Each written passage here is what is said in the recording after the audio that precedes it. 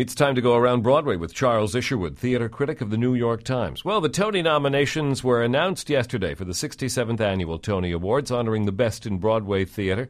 Some surprises, some snubs. That's why Charles is here to talk to us about the nominations in 26 categories. Charles, who were the big winners in the nominations, that is? Well, the two big winners were Matilda and Kinky Boots. Musicals always lead the list of nominations. What was kind of surprising is that Kinky Boots edged out Matilda, got 13 nominations, basically in half the categories there are in the Tonys, whereas Matilda got 12. That's a fairly minor distinction, of course. Among plays, it was interesting that Golden Boy, a revival of the Clifford Odets play, got the most nominations with 8. Lucky Guy, the Nora Ephron play, and the Christopher Durang play, Vanya and Sonja and Masha and Spike, got the most nominations among new plays with 6 each. And then what were the most egregious snubs?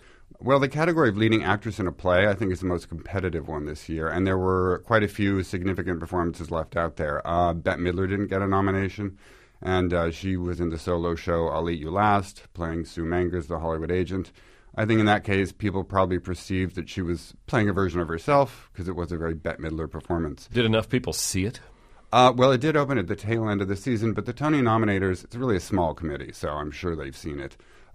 Jessica Hecht, who got very good reviews for the Richard Greenberg play Assembled Party, was not nominated.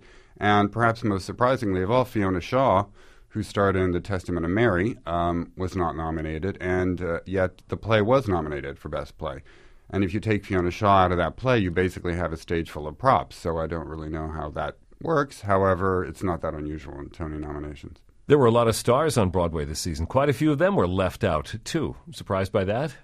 Actually not. I think it's become fairly commonplace now for stars to appear on Broadway. You can't really include them all at this point. Tom Hanks got nominated for Lucky Guy. I think it was a much-liked performance. And David Hyde Pierce for the Durang play, whose name I will not say again. But, once upon a time, a few years ago, say, if a major star appeared in a Broadway play, they would pretty much be guaranteed a nomination, but no more. Well, that seems a little more democratic in a way, after all. Well, among the nominations, are there any that particularly warmed your heart or stuck in your craw? Well, I was very glad about the revivals of Golden Boy and Who's Afraid of Virginia Woolf, both doing very well.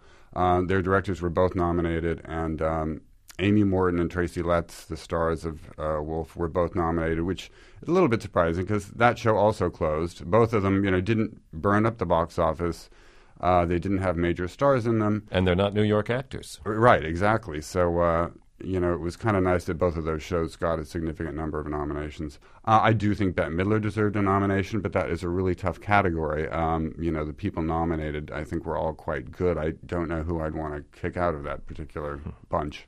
So did the way the nominations fell give you any hint about who's going to come home with the most trophies on Tony night? I guess it's going to be Matilda and Kinky Boots, and after that, the rest of them. Yes, I think it'll be interesting to see if Matilda actually sweeps. I still think it is the favorite, but the fact that Kinky Boots did edge it out really makes it a little more of a horse race.